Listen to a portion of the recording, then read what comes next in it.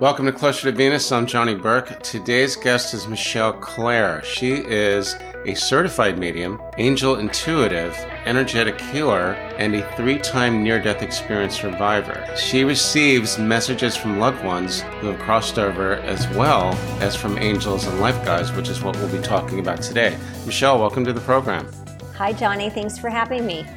I have to ask, you've had multiple near-death experiences. Was that a catalyst that set you on your current path, or were you already on that path to begin with? It absolutely was a catalyst. I always had some mediumship abilities from the age of 12 when my grandfather transitioned. Each near-death experience, they opened up more and more. You had the mediumistic ability as a child. It's something that I just hear over and over again. Did you see spirits when you were younger?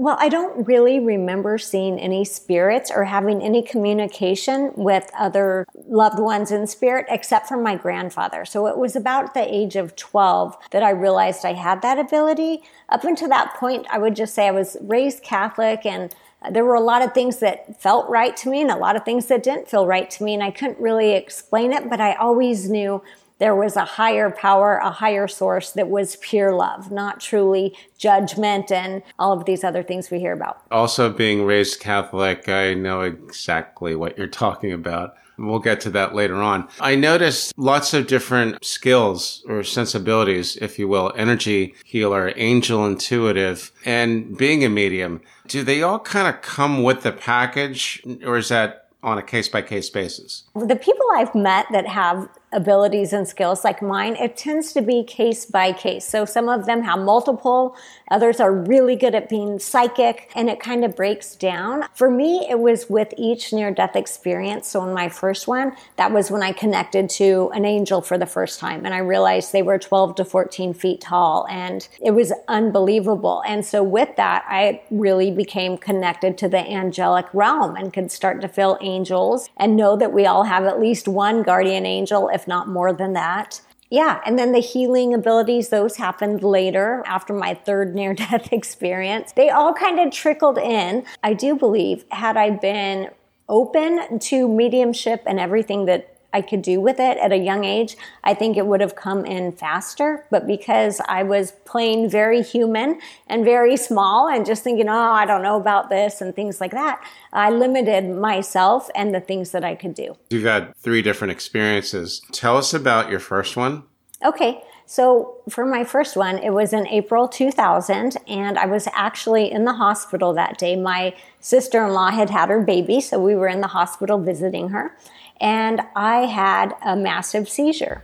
And what happened during the seizure was I remember waking up with my head in my grandma's lap, and my grandma had passed away a few years before this. And I remember waking up and looking around, and I was in this room that was all white. And it was as if the cells or the molecules of the walls were alive, and they were breathing and radiating this unconditional love and light. And they seemed solid, yet I knew they weren't. And as I was looking at my grandma, she looked like the healthiest, youngest version of her I had ever known. And while I was laying with my head in her lap, I looked up and I saw standing next to her was this 12 to 14 foot tall angel. Absolutely stunningly beautiful, also radiating light. And I remember looking at her wings, expecting them to be feathers, and they were actually light. They were this iridescent light that seemed to trail off into eternity. And they had movement, a kind of like the aurora borealis or something. They had this life of this own and this movement. And as I was laying there, I was thinking in my head, I said, "What is your name?" And she answered me. And I was shocked because I didn't realize they were telepathic. And she said her name was Madeline, and she was one of my guardian angels. And I was just laying here in this space of unconditional love and bliss and just soaking it all in. And the next thing I know, I hear them yelling, "Code, code, code," because I had quit breathing and I was back in my body. How long were you out for? I want to say it was probably under 30 seconds because I was already in the hospital. So for them to get to me, see I wasn't breathing and call the code team, it had to have been maybe 30, 45 seconds. So it was very brief, but when we hear of experiences where you see a loved one like your grandmother almost every single time that person, they're in their prime, they're younger, they're healthy, they're vibrant. It's amazing. Have you had the same experience as well? I have. With a lot of the readings that I do, the people come through energetically in their prime. I say it feels like most people in heaven are around 30 years old, healthy, energetic, doing well. But it's amazing. Yeah, exactly. You're always 29 once you get there. I don't know. But with the people that I read for, I would say too, at the same time, their loved ones don't always present to me physically in that same way. Because if I said to you, I have your grandma here, she's 30 years old, she's got brown hair, people would be like, that's not my grandma. Because that's not the person they connect with. So once you get to heaven, your soul has this ability for us to feel the energy and see how they feel and their age and their health. But they have the ability to project themselves in a way that their loved ones will recognize them. For instance, one woman who had a near-death experience that was on the show before encountered a friend. He had some struggles, I think some addiction issues and so on. And she said she marveled because he looked amazing. He was healthy. He looked younger. But what you're saying is that the loved ones will make it possible for, when they come through in a reading, for the relatives that are still here to actually recognize them. Because if you think about it, if let's say your grandma was 80 when she passed and now she's in her prime, she's 30, how am I going to recognize her? Right. Very interesting. The near-death experience tends to amplify sensibilities that you already have. Absolutely. Let's say I was not psychic. I have a near-death experience now. I'm having mediumistic tendencies and I'm getting psychic impressions. Do you find the same thing? Absolutely. Yes, because we tap into this other realm or dimension that is actually right here, right now. But too often in our human world, we kind of have blinders on, we're unconscious about it, and we're not tapping into it. But once you've been to that other side, it becomes much easier to tap in. On a scale of density to light, does it have something to do with raising the vibe so you're a little bit closer to being a light being than you were before the experience? Does that have anything to do with it? I absolutely think that has a lot to do with it. And I would also say that I do believe in pre-birth planning. So I think a lot of us plan some big parts of our life before we come here and incarnate in our body. And with that comes a certain amount of amnesia, because the truth is, if we were all remembering how amazing it is back home, we would say, like, what the heck are we doing here? Are you kidding? I chose this. I chose to come and have to work a job and have to pay taxes and have to, who would do that, right? So there's this part of the amnesia that I want to call it that we have when we come back into our body that is almost lifted a little bit. And you're like, oh, I remember home. I remember the love. I remember the light. From a near-death experience or other mystical experiences that are similar, samadhi, an experience with a shaman, and so on, that amnesia tends to lift a little bit, is what you're saying. Like the fog clears. And what you brought up, I'm pretty sure you were referring to life between lives, planning stages. You're about to open up a box here. It's actually a good one in the life between life stage. You go beyond remembering life. You actually go into that, I don't know if you call it the bardo or not, but you actually choose your parents. It's almost like casting a play where I'm going to be the bad guy this time. You do this. You're going to be my lover, or you're going to be the lover that dumps me and breaks my heart. And then, of course, you go back, you reincarnate, and you forget all that. Absolutely. Is that in the ballpark? That is in the ballpark. Now, here comes the tricky part. We have free will when we get here. So we can deviate from the play. We can deviate from the role. We can choose a different path. But I do believe most of us try to stick to our path, and we have our angels and our life guides who try to keep us on track too. Our soul is here to evolve. So this whole school of life, it's really about soul growth, right? And our soul grows through these human experiences. When we are in this place with the oneness, with unconditional love, where everything is amazing and beyond words, we can't imagine what it's like to come to a place where there's hate, what it's like to come to a place where you could feel unloved, where you could feel rejected, where you could feel unworthy, all of these horrible words that we can't imagine when we're in spirit necessarily. And so we choose to come play this role. I often describe it to my son as it's like a video game. He puts in his video game sitting in the air-conditioned house. He's got his drink next to him. He's got his headphones in. He's screaming and yelling. You would literally think somebody was coming after him. He's yelling sniper on the right. His character dies and he gets up and he walks out of the room and he's fine. That's very similar to what our soul is experiencing with us in human form on earth. Our soul does not mourn when we die because death is an illusion on the soul level. Right, because energy goes on forever anyway. To follow up to your analogy, the Long Island medium, I believe her name is Teresa Caputo, made a brilliant quote. She said, "Life is like an episode of Saturday Night Live.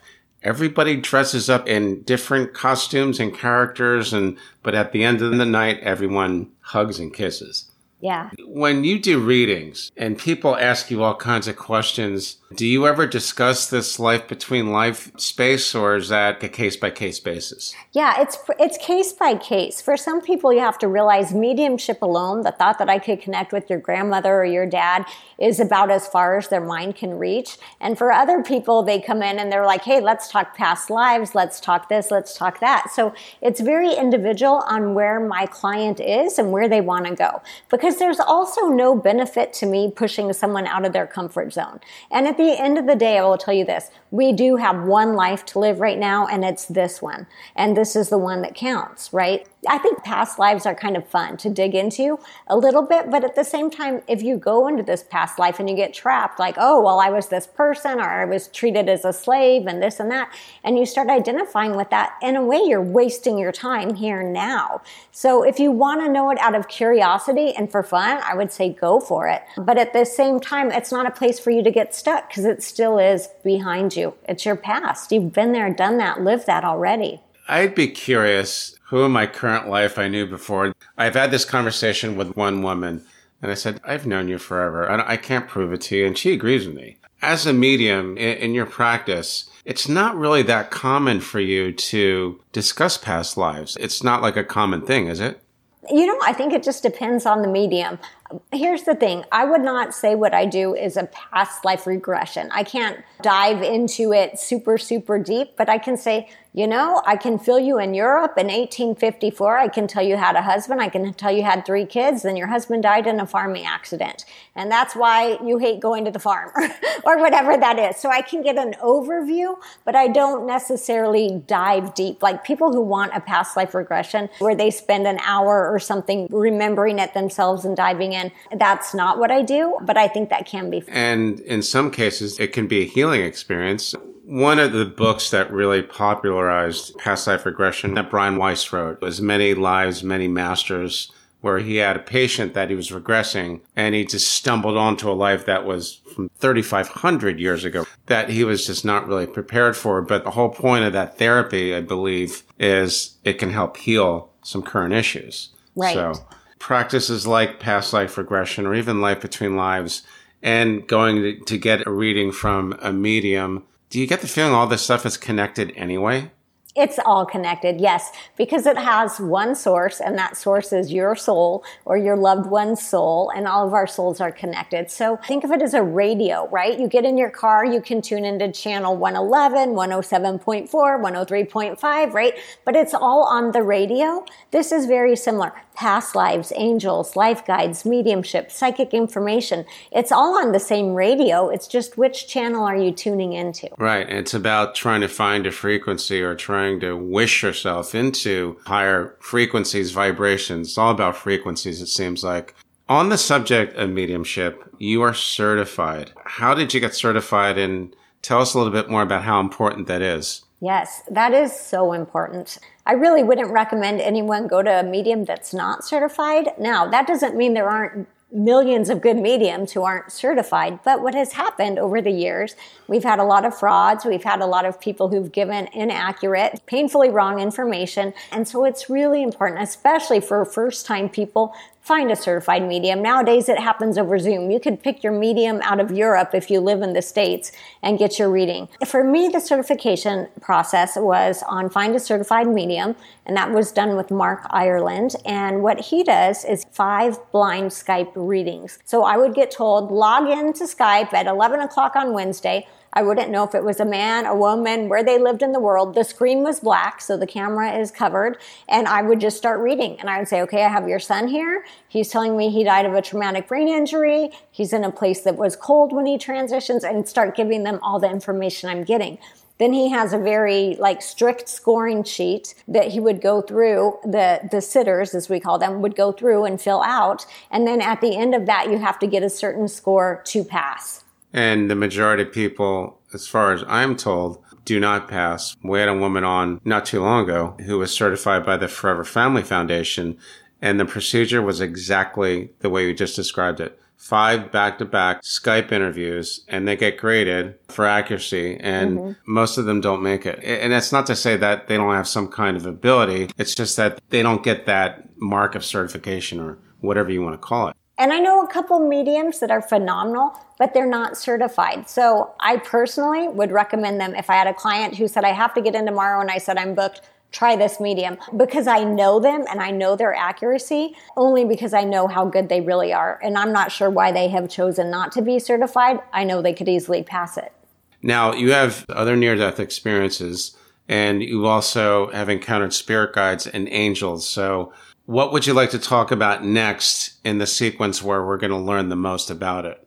Okay. Wow. Well, my next 2 near-death experiences will include all of that for you, because it's in my 3rd near-death experience that I meet my life guides. In my 2nd one, I'll go briefly through this. I was having surgery. I had had my youngest child 6 weeks prior, and I had had multiple complications and had been in the hospital. And they said, we need to do a DNC 6 weeks out, which is a surgical procedure, 45 minutes outpatient, you'll be fine. The night before, I had this gut feeling, I don't think I should do this. But I was so tired of being in the hospital that I followed through and went ahead and went in. Well, during that procedure, I was laying on the surgical gurney. I was under anesthesia, but I actually very clearly remember opening my eyes and seeing my beautiful white shepherd. Her name was Tahoe. She had passed away a couple years before that, come in and lay her head on my gurney. And at that moment in time, we were gone. We were on this phenomenal beach, running and running on the sand, which felt like clouds. It didn't feel like sand on the beach. It felt like we were running on clouds. We were in this place again, unconditional love, no time, completeness. Every drop of water in the ocean was singing and radiating light and love, every flower, every branch. And I looked at my dog, beautiful, young, healthy, silky coat. And once again, we had telepathic communication where I could tell she was so happy that I was there, and we were just running on the beach. At that moment, I feel myself energetically get drawn to my 6-week-old son who was at home with my mom while I was during surgery. And I can feel that he's frightened because I'm going to leave. And I said to him, I will find a way to stay. And I feel myself in the operating room, and I start praying and asking for help. And I feel the Christ light, which to me, I also felt the Jesus connection there. They're not necessarily connected, but I felt both come in. I felt the operating room light up, and I survived the surgery. When I came out of surgery 3.5 hours later, I found out they had ruptured my uterus in 2 places and had to do emergency surgery on me, which was why my 45-minute procedure turned out to be 3.5 hours.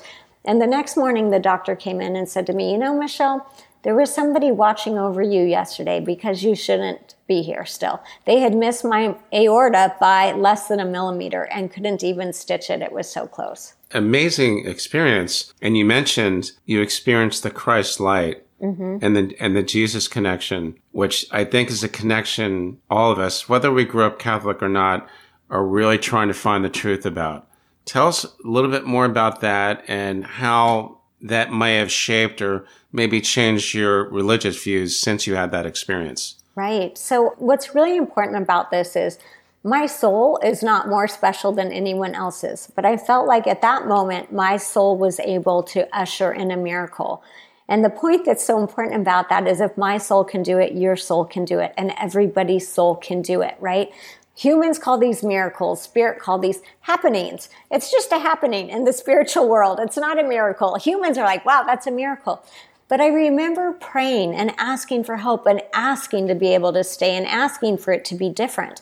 I remember the room lighting up with this beautiful white golden light. And here was the thing. It was so interesting because there wasn't part of me that thought, Jesus is here. Oh my gosh, I must be special. It was Jesus was my friend. Jesus loved me. Jesus wanted to help me. There wasn't this hierarchy or whatever you want to call it in that moment. And this healing light came in and I was able to stay. The details of that, I don't remember. I think there could have been more details that I saw at the moment, but I was able to stay. And so, yes, being raised Catholic, I was always aware of Jesus. I felt like, Jesus was good. Jesus was on my side. Jesus loves you. This little light of mine, all these great Catholic songs. But it was at that moment that I actually realized Jesus wasn't just all of those things. Jesus was my friend, and not just my friend, your friend, and everyone's friend, whether you're Buddhist, atheist, whatever your religion. Yeah. Doesn't matter. Did he communicate with you telepathically at all, or anything that you could take away from that? I just remember asking for help and knowing that it was given. So I don't remember specifically a word or something that he said to me. It was very energetic. It was through feelings. It's like looking at someone that you know really well and you know exactly what they're thinking without them saying a word. So it was energetic. There wasn't telepathic words. I didn't hear words. I just knew that I was going to be almost like granted the right to stay. It's pretty incredible. It gives us faith that Jesus is real. Right. Might not be the way it's depicted in the Bible and so on, which we're not going to get into that, but he's available for everyone, no matter who they are or what race or where they come from or what religion they practice and so on. Right. Yes. I will share this with you. I interviewed someone recently. Her name's Suzanne Munson. She wrote a book called The Metaphysical Thomas Jefferson, where, long story made short, she basically engaged a medium because she had success making contact with her husband who had passed, and some friends and some of her other friends had joined in, and they all verified there was definitely some evidential mediumship. She basically had this woman channel Thomas Jefferson.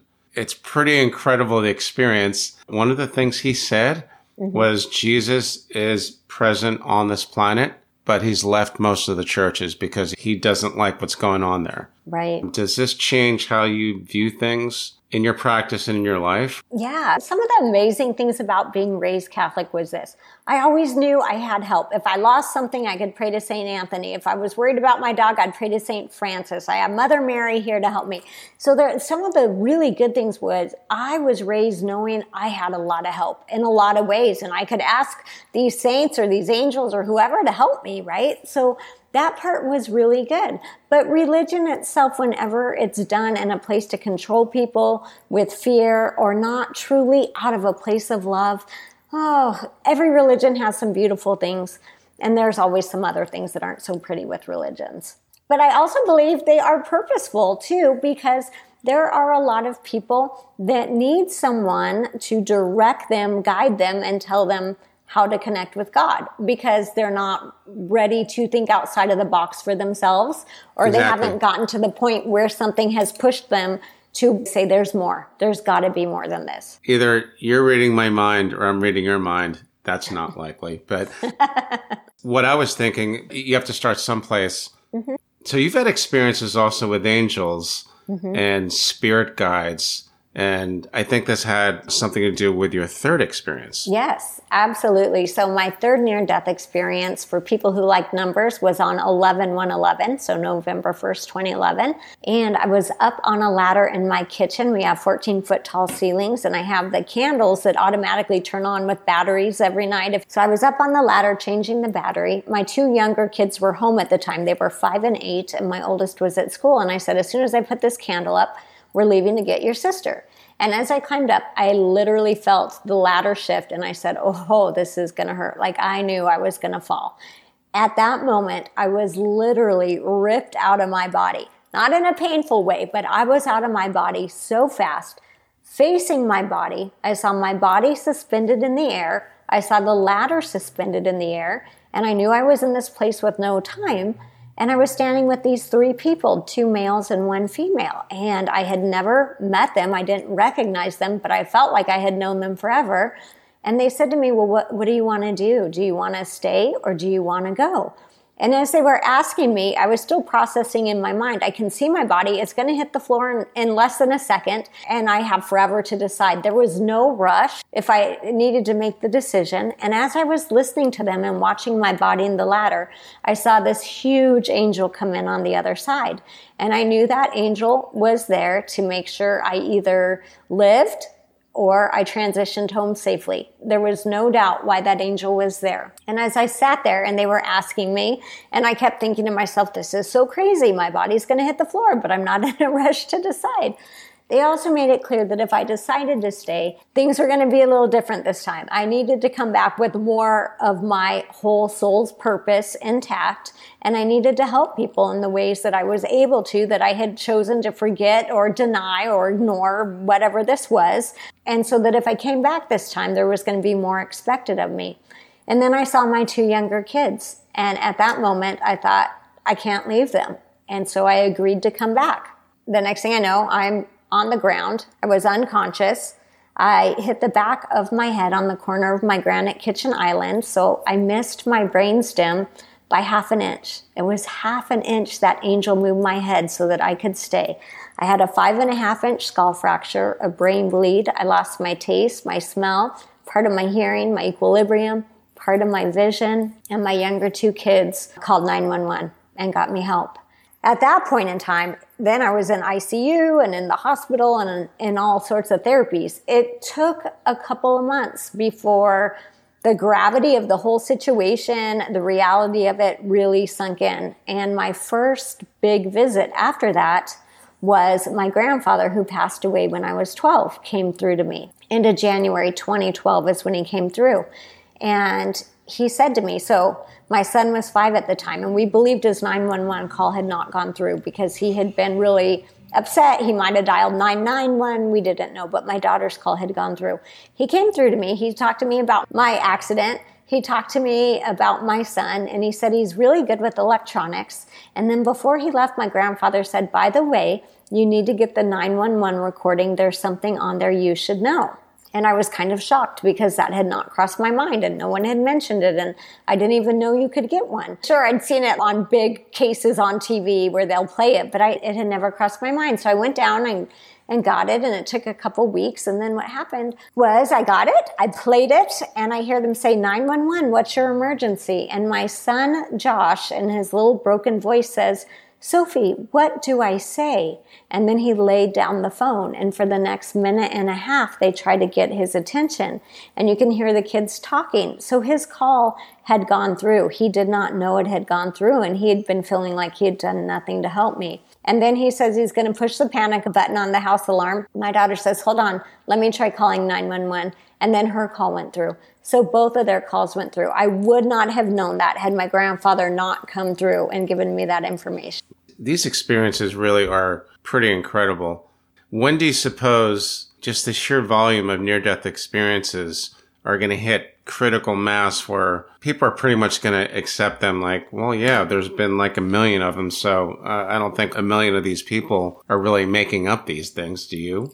Do you think we're anywhere near that? I think we're getting closer to that. I just saw an article on CNN yesterday about multiple people who have lost loved ones to COVID have said their loved ones are trying to communicate with them. So I feel like the mediumship, the near-death experience, all of that is coming to light more and more and more. And that is actually one positive thing out of COVID is people are saying, wait, I just got a message from my loved one. I had no idea that was possible. But it's opening those doors. And I do believe people will be more and more open because at the end of the day, I think no matter who you are, whether you're an atheist, by the way, one of my best friends is an atheist. I don't think it matters. I think Jesus loves her, God loves her, and they all want her to live a great life and she's going to end up in heaven with me. You know what I mean? So that, to me, that's not a deal breaker by any means. But at the end of the day, all of these awakening experiences are being used to help raise the vibration of planet Earth. I agree. That and other mystical experiences as well. These experiences, you had quite a few of them. Did you already believe in reincarnation before these experiences? I did not. What about now? I do now, yes, but I did not. But I did because after I started realizing I needed to do this work as a medium, I started finding mentors and people to help train me and help me understand it and how to do this correctly. my biggest problems were my kids were in school, first grade math, things like that. And now I'm like, oh gosh, I'm talking to dead people. So I had a lot of people who didn't understand where I was in life now. So I needed mentors and I needed a network who could help me grow. Having said that, I do believe that we are all on this evolution trail, right? We're all climbing. Now, for me, it was extreme. I had 3 near-death experiences and they finally really woke me up to a level that I could no longer deny. But I don't think it has to be that extreme for everyone. I think for some people, it could be the tap on the shoulder. I could think it could be smelling your mom in your room after, she transitioned 5 years ago. But without a doubt, that is her scent right here, right now. So it's kind of like, do you want to listen to the universe as they tap you on the shoulder or get knocked off the ladder? One way or another, they'll get your attention. We can only hope. When you do a reading, how do you prepare for it, and what information should I give you and what information should I not give you? Mm-hmm. That's really a variable upon the person, right? You can give me as much or as little as you want, right? There will be some people who come in and just nod their head yes or no and don't want to say anything. There will be other people who bring a picture, say, this is my son, his name is Ethan, he died when he was 19, or whatever this is. So it kind of depends on what the person is comfortable with.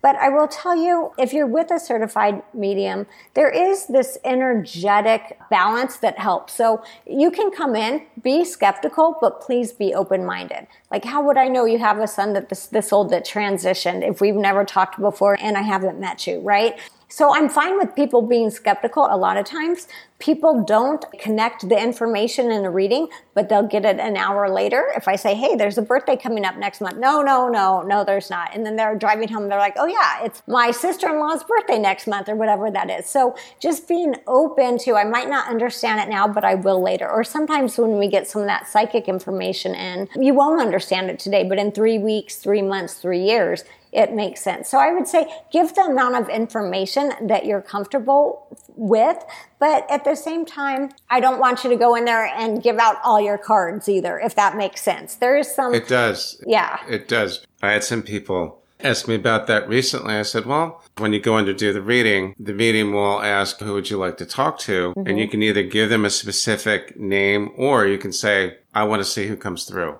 Right. And both of those are great. Yeah. Someone might surprise you. Yeah. And the other thing I would say about that too is, so it's just energy. So how we were talking about earlier, like radio stations on a radio, if you say, I want to connect with my sister, her name's Sherry, she's 33, that almost gives me like an energetic grid point where I can go boom and I can go right there. If you say, well, let me just see who I have, I can be like, okay, here we go. Oh, I feel grandma. I feel your great aunt. And then 3 or 4 people later, I get to Sherry. Either way works. It's kind of whatever the person is most comfortable with.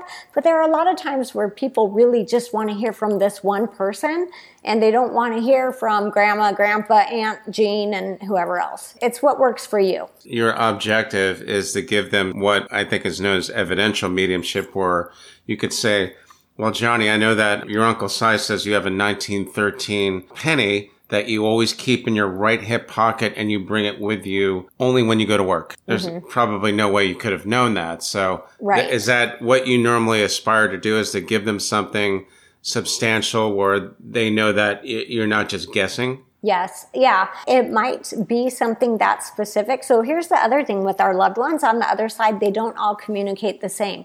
And all mediums don't receive the same. So although we can I don't believe every medium can read every person. I don't, because it just depends on how your loved one communicates. So let's say some mediums hear all the words. They hear everything the loved one's telling them. If your loved one hasn't mastered that on the other side and is good at sending feelings and other different energy, then that's going to be hard for that medium to connect with them. But if your loved one's a talker and is able to form the words and the medium can hear it, that's a great connection.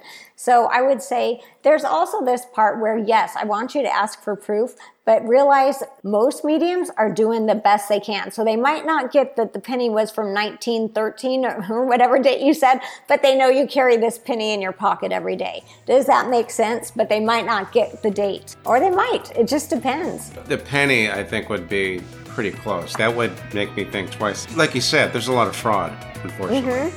Absolutely. Excellent stuff. Michele, thanks so much for joining us. How can our listeners find you online? They can find me at Michele, Clare, CLARE.net. Excellent. I will put that in the show notes. You've been listening to Closer to Venus. I'm Johnny Burke. If you enjoyed today's episode, please consider subscribing. You can also leave us a review on iTunes as well. Thanks again for tuning in, and we'll see you next time.